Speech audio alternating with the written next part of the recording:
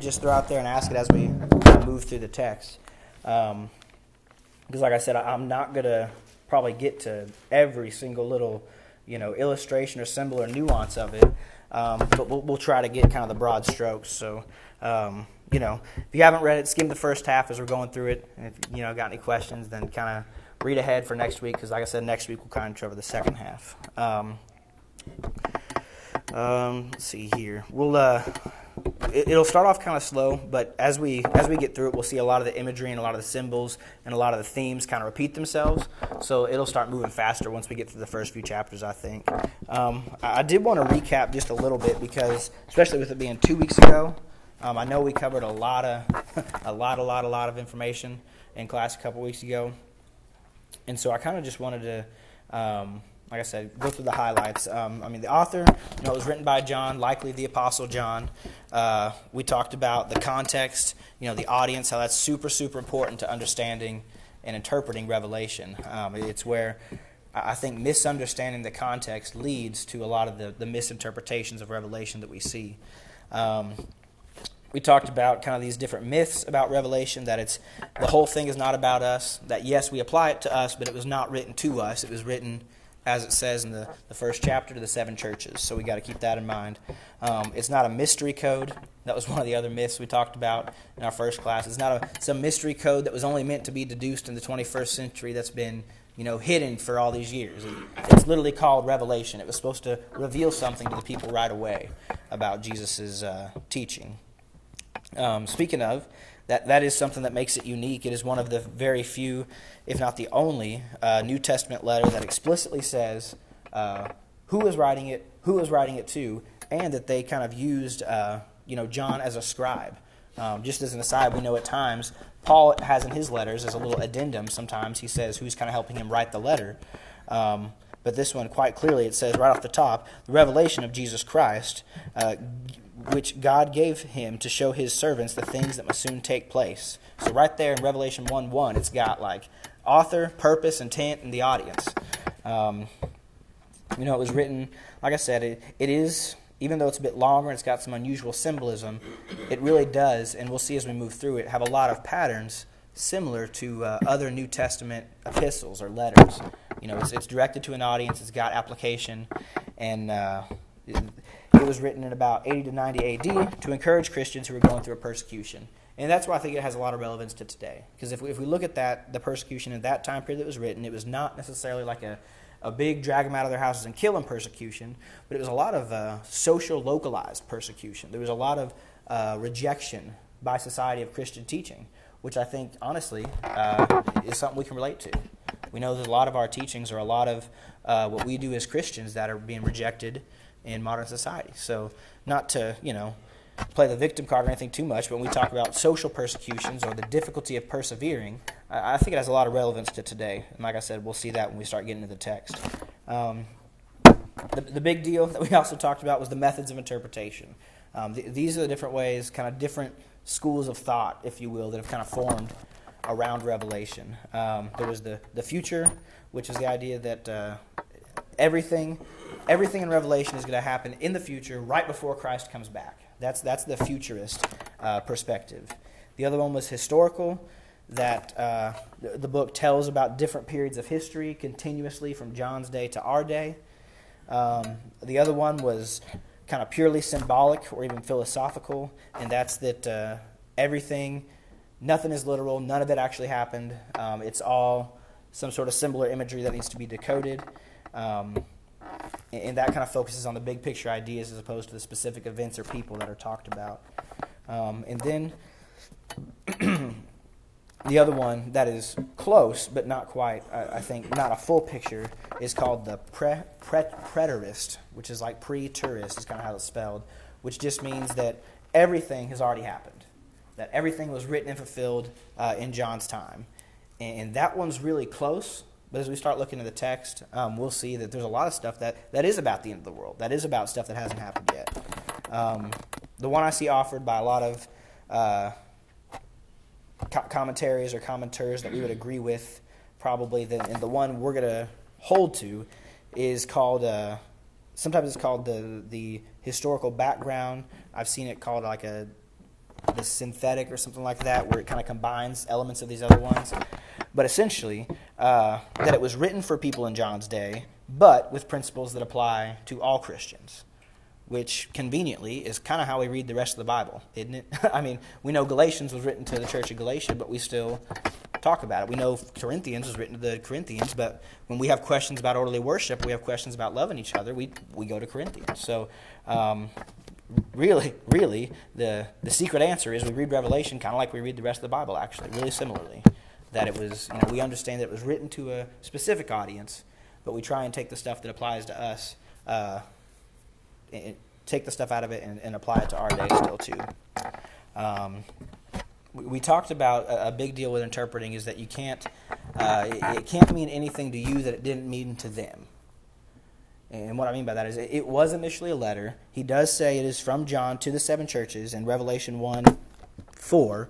John to the 7 churches that are in Asia. And those were 7 physical locations. Those were 7 congregations. Those were 7 real groups of real Christians who were dealing with problems that he talks about. So those are not symbols.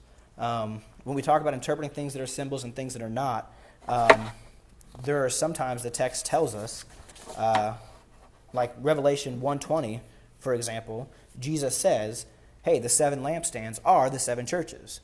Well, we don't have to worry. We don't have to wonder what that means. He just told us. In the same way that when the letter opens and it talks about the letter to the 7 churches, well, the part of the letter addressed to the 7 churches, that's not. Some people will try and view that as symbolic or sort of put their own spin on it. But we kind of follow this interpretive principle that you've got to let the Bible explain itself.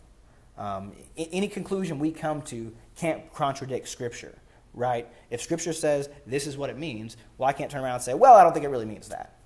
Right, just like we would any other scripture. If Paul says do X, Y, Z, I can't turn around and say, well, Paul didn't really mean don't do that.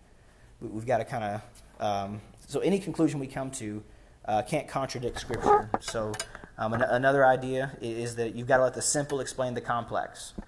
And that's kind of what I was talking about a second ago earlier. The simple would be, John to the 7 churches that are in Asia. Okay. Subject is John. He's speaking. Who's he speaking to? He's speaking to the 7 churches. Where are they at? They're in Asia. We don't overthink it, I guess is what I would say on that one. But there's some texts, as we start getting into it, that are a lot more complicated than that. They just are. Like when we start talking about what does the trumpet wormwood mean? What does it mean that it turned the water bitter? And what does it mean that he sealed the 144,000? Well, you've got to let the simple explain the complex. That's another big mistake I see when people talk about different interpretations. They let the complex they let their imagination run wild trying to figure out what the complex means, and then they try and take that and with that preconceived notion, try and sort of decide what the rest of the text means. Does that make sense? Like why that's incorrect? The straightforward things, take them at face value. If Jesus says, like I said, in Revelation 1:20, he references Revelation 1:12, and he says, hey, the 7 lampstands are the 7 churches. Well, then we don't need to wonder what the 7 lampstands are. He just told us. So we'll kind of use that as we're walking through it and trying to figure out what these different symbols mean, what the seals and the trumpet and the angels and the creatures and all this business means. So those are just kind of things I threw out, interpretive guidelines. And really, those really echo in any part of Scripture. This is not a special rules for reading Revelation. So I guess I'll pause, see if anybody's got any questions or if we're following along here because we're about to dive into the text. If you do, that's fine. I mean, I expect we'll have a lot of questions. It's a complicated text. So, all right, well, cool. Well, then we'll get to it. So Revelation 1, first chapter is pretty standard. You've got it opens about like any other New Testament letter. It's got the greeting. It's got why he's writing the letter. He's got who he's writing the letter to. 1 Timothy opens with saying, this is Paul. I'm writing to Timothy. This is why I'm writing. Revelation, pretty similar. He said, this is John, giving the revelation to Jesus. He told me to write for these reasons. This is who I'm writing to. Interestingly, again, kind of much like we would read other letters, if you read the beginning of Paul's letters, they all kind of look the same if you glance through them, but if you dig into it, he'll tell you in the beginning of his letter, he'll kind of hint at what he's talking about.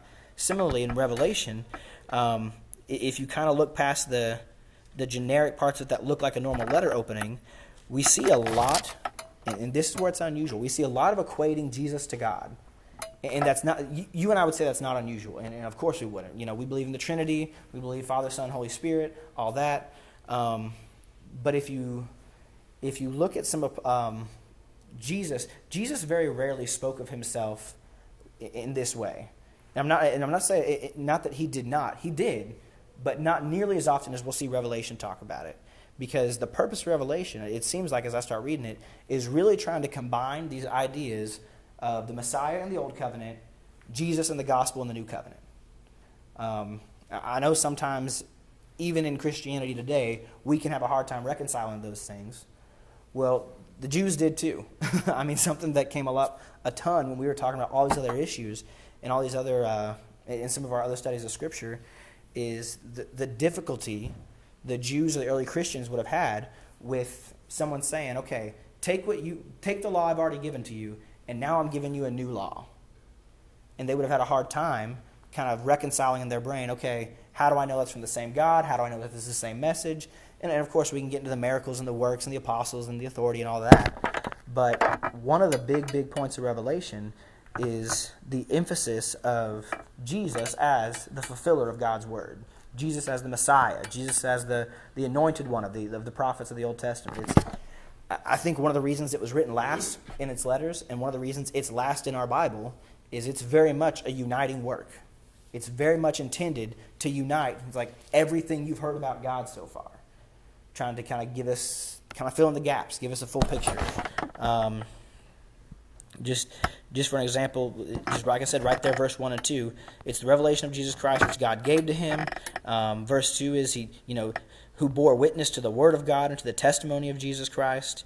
So it's very clear that he is saying, yes, this is from Jesus, who is fully God. It's very assertive about that.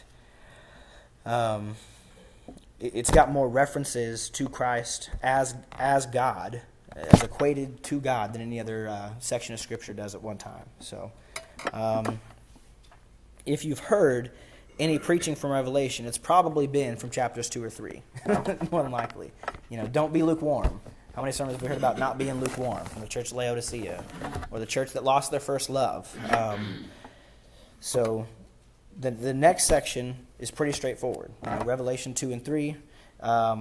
It's all those letters to the 7 churches. The Ephesus, pretty much the theme of the church at Ephesus is they lost their first love. They used to be Christians, now they've kind of fallen to other things. We've got the letter to Smyrna, and he says, persevere, even though life is difficult, even though you're in difficult circumstances. And that's another thing we'll see really early on is going to be a huge theme through the entirety of the book. Persevere despite difficult circumstances. Next one, Pergamum, I'm not sure how to say that one. But he kind of tells them they've mixed faith and morality. One of his first words to that church is in Revelation 2:13. He says, I know where you dwell, where Satan's throne is. That's pretty powerful imagery. You are dwelling near Satan's throne. He goes on to talk about how they've kind of mixed faith, their correct, true faith, with things that are immoral. The next letter was to Thyatira. Very similar. He says you've confused or mixed the devilish things or immoral things or things of idols with the divine truth, with the real deal. You've been led astray by fakes, by false prophets, false teaching. Letter to Sardis, almost totally dead. He says you have the reputation of being alive, but you are dead. You need to wake up. You need to be strong. You need, they needed that song, Restore My Spirit. That's what they needed. Next one, we've got the letter to Philadelphia, which is actually that they've been obedient and faithful. It's a good letter. So we've got some negative, some positive. He says, something that's repeated through a lot of these is, I know your works.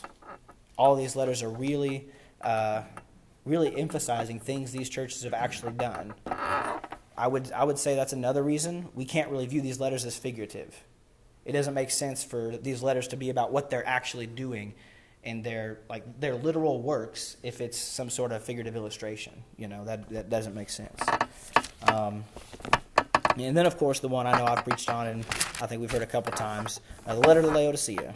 You are neither hot nor cold, useless. They don't have function. They're not useful. They're not putting their faith to work.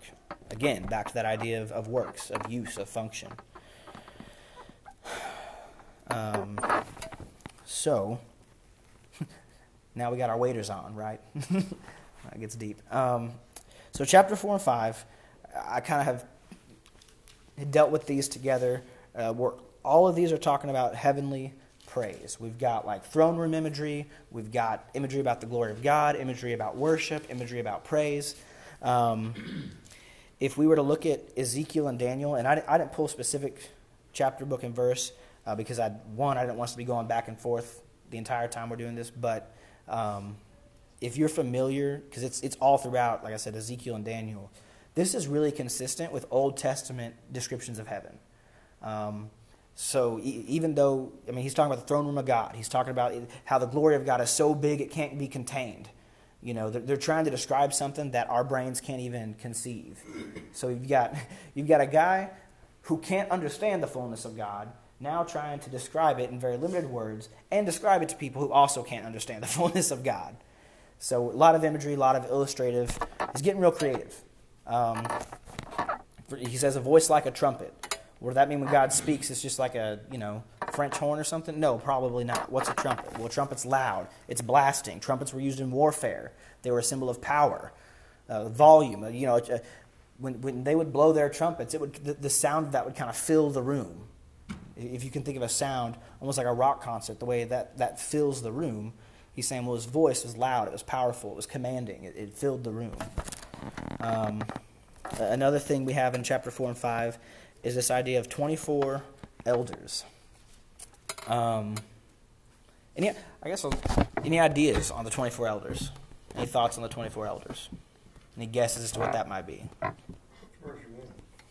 Which what? Which chapter? Chapter 4, looking at chapter 4, verse 4. Around the throne there were 24 thrones. Seated on the thrones were 24 elders, clothed in white garments with golden crowns on their heads. And we see the elders kind of referenced a handful of times throughout 4 and 5. How about the priest and the Old Testament prophets? Yeah, I think that's part of it. I would, there's definitely some priesthood imagery there for sure, because they're overseeing sacrifices, they're overseeing incense. Something I found that I think is probably, and I'll say this, there's, like how I said, Revelation 1:20, when Jesus says the 7 churches, the 7 lampstands, I can tell you pretty confidently, okay, when he says the 7 lampstands, those are 7 churches. Some of this stuff is going to be like, this is my best guess. This is my best understanding. We could find out at the end I'm wrong. And I'd be like, hey, sorry, but we're doing our best. I think what's going on is we've got the 12 tribes of Israel and the 12 apostles. And I think that because, like I said, I think continuity between the Old and the New Covenant is a big, big deal when we start working through Revelation. The unity of God, of God's message, of his one covenant, of how all Christians through all time are united. So I from what I've read and from what I understand, I think the 24 elders is the 12 tribes of Israel, like one for each of the 12 tribes of Israel, and then one for each of the 12 apostles. So you've got kind of the old law, new law, old covenant, new covenant, and they are on level with one another, if that makes sense. If we look through chapter 4 and chapter 5, some of the creatures and the elders and the angels are saying things like, holy, holy, holy is the Lord God Almighty. That's in chapter 4, verse 8. In chapter 4:11, worthy are you, our Lord and God, to receive glory and honor and power, for you created all things, and by your will they existed and were created. Again, if we look at glimpses of the throne room of heaven, visions of heaven, other prophets' visions of heaven, this is pretty consistent with Old Testament descriptions of heaven, of God's power not being contained, and of heaven being a place of constant worship. So they're worshiping God. Because of that, I would guess, or I would understand that those 4 creatures are some kind of angels. If you look towards the middle of chapter 4, it talks about a creature that's looks like an eagle, a creature that's got a face like a man, a creature with an ox, and then a lion. But if we look at what they're doing, where they're at, that is consistent with descriptions of angels. It talks about how they had 6 wings and full of eyes. I have no idea what that means, but 6 wings and full of eyes, again, if we go back to Ezekiel, used a ton to describe angels. I don't know about you guys, but I had a Precious Moments Bible growing up. Everybody seen those? They're always like baby blue or bright pink. It always depicted angels as like, these cute little like babies. I don't know when that started happening, but if you look at the Bible's got some insane depictions of angels that don't look anything like what we paint angels to be anymore. Full of eyes and 6 wings. I've not seen a single Bible that had a picture of an angel with 6 eyes or 6 wings full of eyes. I don't know why, what he's trying to tell us by the 6 wings and the full of eyes. If it just means they're watching everything, they're seeing everything, if they're taking everything in, I don't know. But I just like to see somebody put that on a 3-year-old's Bible, see how that goes. But I guess that's just me. Well, now, this is something that John had seen. Yeah. Nobody else had seen it. And he's going to have to break it down to Christian people. Yeah, yeah. Well, it was the same vision that Isaiah and Daniel and Ezekiel. Yep. It's all them, the old prophets saw the same vision. They saw the same angel. Yeah, I did not find something that talked about the ox, eagle, and man thing, but in terms of the 6 wings and full of eyes, that's something that's used a lot. And I don't know, sometimes in Ezekiel or Daniel it says they got 6 wings, 2 they flew, 2 covered their eyes, and 2 covered their lower legs, which is probably like a discretion, modesty thing. But, 2 covered their top, 2 on the bottom, and then 2 with which they flew. But yeah, like I said, it doesn't say that they're angels, but if we look at where they are in the throne room of God, what they're doing, worshiping God, and by some of the descriptions and other descriptions of angels, we can kind of put 2 and 2 together and say, okay, these are probably angels. Let's see. I did want to... 5 and 11, they talk a lot about the angels there and how many was there. Yeah, The number of them was 10,000 times 10,000 and thousands of thousands. So they was a bunch of angels. Yes, yeah, countless angels. That's actually, I did want to read a section of this. If you look at chapter 5, verses 3 through 9, I tried to pick out a couple verses from each one of these sections what we can kind of take away from it. So in Revelation, obviously, chapter 3, and I'll begin reading. Well, I'll finish chapter 5, verse 3. I think I said that backwards. But chapter 5, verse 3, they're about to open the scrolls. And an angel has asked, who is worthy to open the scrolls and break its seals? And no one in heaven, on earth, or under earth was able to open the scroll or look into it. And I began to weep loudly, because no one was found worthy to open the scroll or look into it. And one of the elders said to me, weep no more. Behold, the Lion of the tribe of Judah, the Root of David, has conquered, so that he can open the scroll and its 7 seals. And between the throne and the 4 living creatures, and among the elders, I saw a lamb standing, as though it had been slain, with 7 horns and 7 eyes, which are the 7 spirits of God sent out into all the earth. So, just based on those 4 or 5 verses right there, what do you think that could be telling us that might still... Because that's a section that I think that we can kind of look at and say that's true all time. Like, what is that trying to tell us?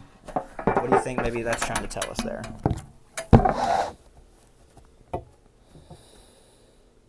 We got nobody is worthy to open the scroll. John weeps because no one's worthy. The elders say, weep no more. Behold, the Lion of the tribe of Judah. The Old Testament reference to Christ. Yeah, absolutely. And then what about the Lamb? As though it had been slain. Christ overcame death. So we've got Old Testament imagery of Christ and the New Testament imagery of Christ, right? The gospel, the Lamb that was slain. Lion and the Lamb. Have we ever heard that before? I think it's really emphasizing the uniqueness of Jesus. It's really telling us that he does things no one else can do when it comes to opening the scroll. I don't understand the scroll, but he says no one on earth could open it. And they said, weep no more. Behold, the Lion of the tribe of Judah, the Root of David, has conquered. That's a big, big theme we'll start seeing when we look at this. I didn't stop to read it, but if you look at Revelation in chapter 1, there's a repeated phrase that says, to the conquerors. And I think it's a lot about persevering when things are hard, and it's a lot about victory, and victory through the Lamb. So as I said earlier, a lot of unity imagery between the Old and the New Covenants. Well, we've got Lion of the tribe of Judah, the root of David has conquered. And he says, the Lamb standing as though it had been slain. So Jesus is the Lion of Judah, and he is also the sacrificial lamb. And if we go on, he opens, when he opens the scroll, the elders worship him, the creatures worship him. Worthy is the Lamb who is slain. So to him sits on the throne, blessing, honor, and glory, and might forever and ever. So that's kind of the worship scene in chapter 4 and 5. Any other thoughts or questions, comments, concerns, complaints about chapter 4 or 5? Okay. Next section I kind of grouped all together. Chapter 6, 7, and 8. 6, 7, and 8, we're starting to get more into it. We've got some visions. The first 6 seals. So this is where those interpretations that we offered earlier, this is where people start really arguing over what's going on here. And so I told you we were going to kind of take this perspective. So I acknowledge there's other perspectives out there. I'm not qualified, nor do I have the time, nor do we have the patience to debate all the perspectives and their merits. And like I said, I'm certainly not qualified for that. I'm just the Churches of Christ, Restoration churches, and I would say most of the people we would agree with in general kind of take this historical background perspective. This is, it was written to those churches. It's not about specific times or places. We don't believe this is about specific events necessarily so much as it's a message. It's just like the prophecies of the Old Testament. It's saying this is stuff that's going to happen if people don't persevere, if people don't follow God, if people don't obey God.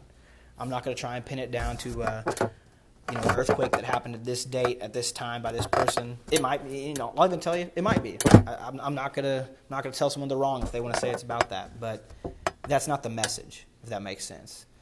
Its message is not necessarily who, when, what, where, but kind of the why. The who is you and I. Obey God so this doesn't happen to you. Don't worry about who it's happening to or why it's happening. So anyway. John's putting all emphasis on Jesus Christ. Exactly. On the Lamb that was slain, the Lion of the tribe of Judah, and as we'll see, those who persevere. Because we got more imagery about people who persevere. But something I do want us to notice, all the 6 seals are kind of things that we view as everyday life today. And that might sound insane, but famines, earthquakes, fires, disasters in other places, wars, that's, I hate to say it, but we would just kind of call that a Tuesday of news, right? Like, it's, I think the message there is, hey guys, I can almost imagine if the first century church is kind of on this church camp high, like the apostles who literally saw Jesus die and come back are like, this is awesome, I'm feeling great, I'm always going to feel this great. And Jesus is like, no, you're not. In fact, it's going to get really, really scary before I come back, and I want you guys to know that. And what I want you to know is when this happens, don't freak out. And what's kind of weird is the message of Revelation seems to be bad things are going to happen, but God is still in control, so don't freak out. But weirdly, I almost see people do the opposite. They see bad things happen, so they go read Revelation, and then they freak out. Like, oh, it's the end of the world. Well, maybe. I don't know. There was an earthquake like last year, too. There was a famine last year. California's been on fire just about every summer I've been alive. There's been something going on for a long time. God's still in control. So I would say these are all, they're also all, of the first seals, I think the reason they're kind of grouped like that, they're almost all stuff that happens to man. Like they're famines, they're natural disasters, they're things that immediately and directly affect us. Violence, wars, things like that. In contrast, if we start looking at the next section, and I'm kind of getting ahead of myself, but we start looking at the next section is going to paint a lot of a lot of stuff in nature. It's going to start talking about coloring the moon and a third of the stars falling down and a third of the earth going away and the night being shortened to the day being lengthened. And I'm not really sure what that means either, but it kind of seems like it's saying stuff on earth is going to happen and stuff that it seems like is right in your backyard is going to happen. And then stuff that like you've never seen change before. You know, a day's always been this long. The moon's always been there on this time of year. The stars have always been in this place. He said when that stuff starts happening, when stuff that's far away and stuff that you don't understand why it's happening, and that starts changing, still don't panic because God is still in control. And he said, in fact, like there's almost this, I hesitate to say allowing it to happen because I know that goes down like a spiritual rabbit hole that I don't really want to chase right now. But he's almost saying, this is going to happen and it's okay. Like, don't panic when this happens. Like, bad things will happen before I come back. Let's look at chapter 6 and verse 9. We've got the 7 seals. He's opening all the 7 seals, and he kind of pauses between some of the between the 5th and the 6th, and that'd be in chapter 6, verse 9. When he opened the 5th seal, I saw under the altar the souls of those who had been slain for the word of God and for the witness they had borne. So martyrs, people who died for the gospel. They cried out with a loud voice, O sovereign Lord, holy and true, how long before you will judge and avenge our blood on those who dwell on the earth? Then they were each given a white robe and told to rest a little longer until the number of their fellow servants and their brothers should be complete, who were to be killed as they themselves had been.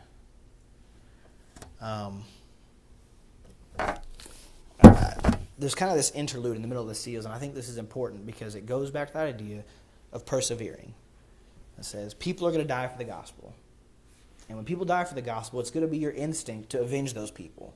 It's going to be your instinct to want to do something about it, to get mad, to feel hurt, to feel really, really bothered. And he's like, that's okay, but wait. Like, if there's people who've died of the gospel, if there's people who've been persecuted for my name's sake, you know, Jesus even said, what did he say about people who are persecuted for his name's sake? Blessed, right? So he's saying that's going to happen. Chill. Wait. Like that's, he's almost saying, I know that sounds scary, I know that sounds tough, but it's okay. Because he says there's going to be a reward for those people. I think of all the time when we look around in our world today, a question I get asked all the time by people who are maybe not quite atheists, but like have some kind of view of God, but aren't really sure. You know, they're kind of on the fence about it. This whole God thing. The question I get a lot is like, well, why does it seem like bad people get to do whatever they want and good people die young all the time? That's a valid question, right? I mean, it happens. You can't refute it. There's folks who get very rich doing very terrible things all the time. And there's people who try to do what's right and it gets them killed. And the repeated message from the Bible, from Genesis to Revelation, quite literally, is that, yeah, that's going to happen. And when that happens, don't be afraid. Don't let that discourage you from doing the right thing. Don't let that discourage you from sharing the gospel. Don't let that discourage you from living the gospel, because you know what? Your reward is not going to be on earth. He says they were given a white robe and told to rest a little while longer. And we'll come back to them because he does come back to them and more happens. But he's essentially saying, like, you will have a reward. It's just not now. And I know when you see people dying for my name's sake and you see people dying for the gospel, your instinct is going to get mad and to be upset about that. And that's okay. But just know they are getting their reward. So I think of other verses that says, you know, vengeance is mine, I will repay, says the Lord. Right? That's consistent. That's consistent with something we would read everywhere else in the Bible. I think verse 11 pertains to us today. Yeah, that's absolutely. That's why I kind of tried to read it to find stuff. They're not in heaven. They're at a resting place. Right. Yeah, they're not. They've not. You would say have not yet been redeemed because Judgment Day has not come.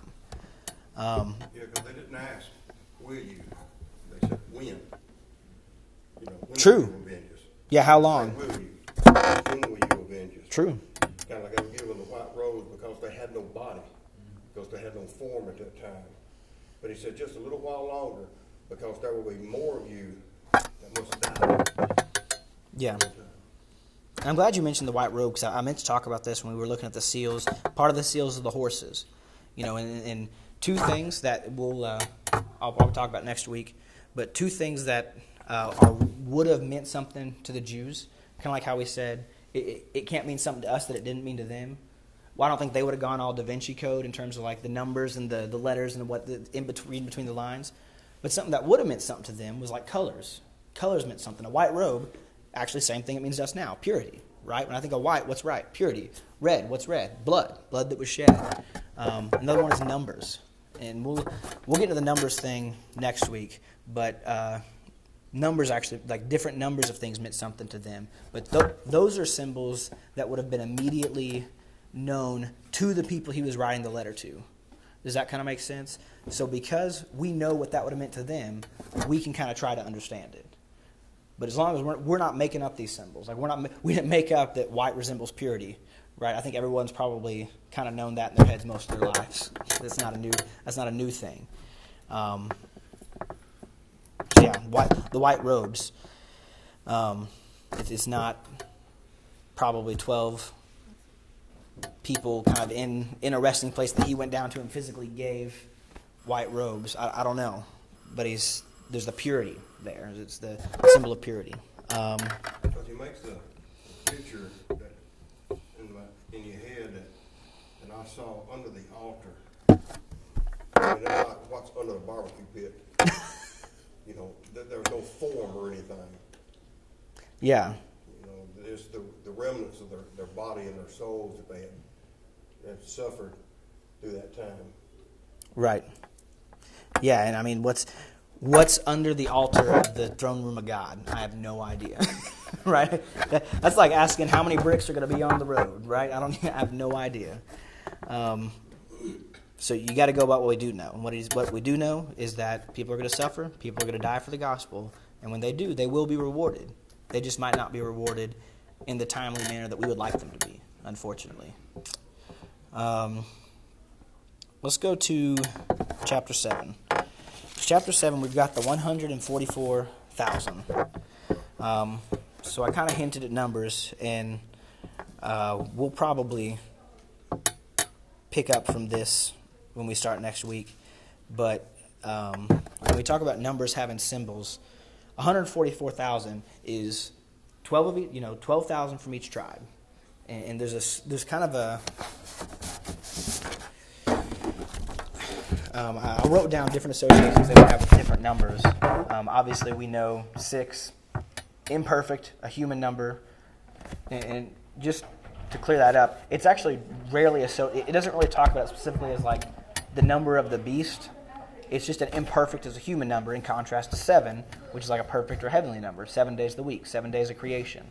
7 is used all the time to denote perfection or heavenliness. The lamb that was slain, that we read about earlier, had 7 horns and 7 eyes. We'll be thinking about what the 12,000 means. Come back with some ideas, I guess, because we'll talk about it next week. Y'all aren't allowed to know. To some it's been given, to some it's not been given.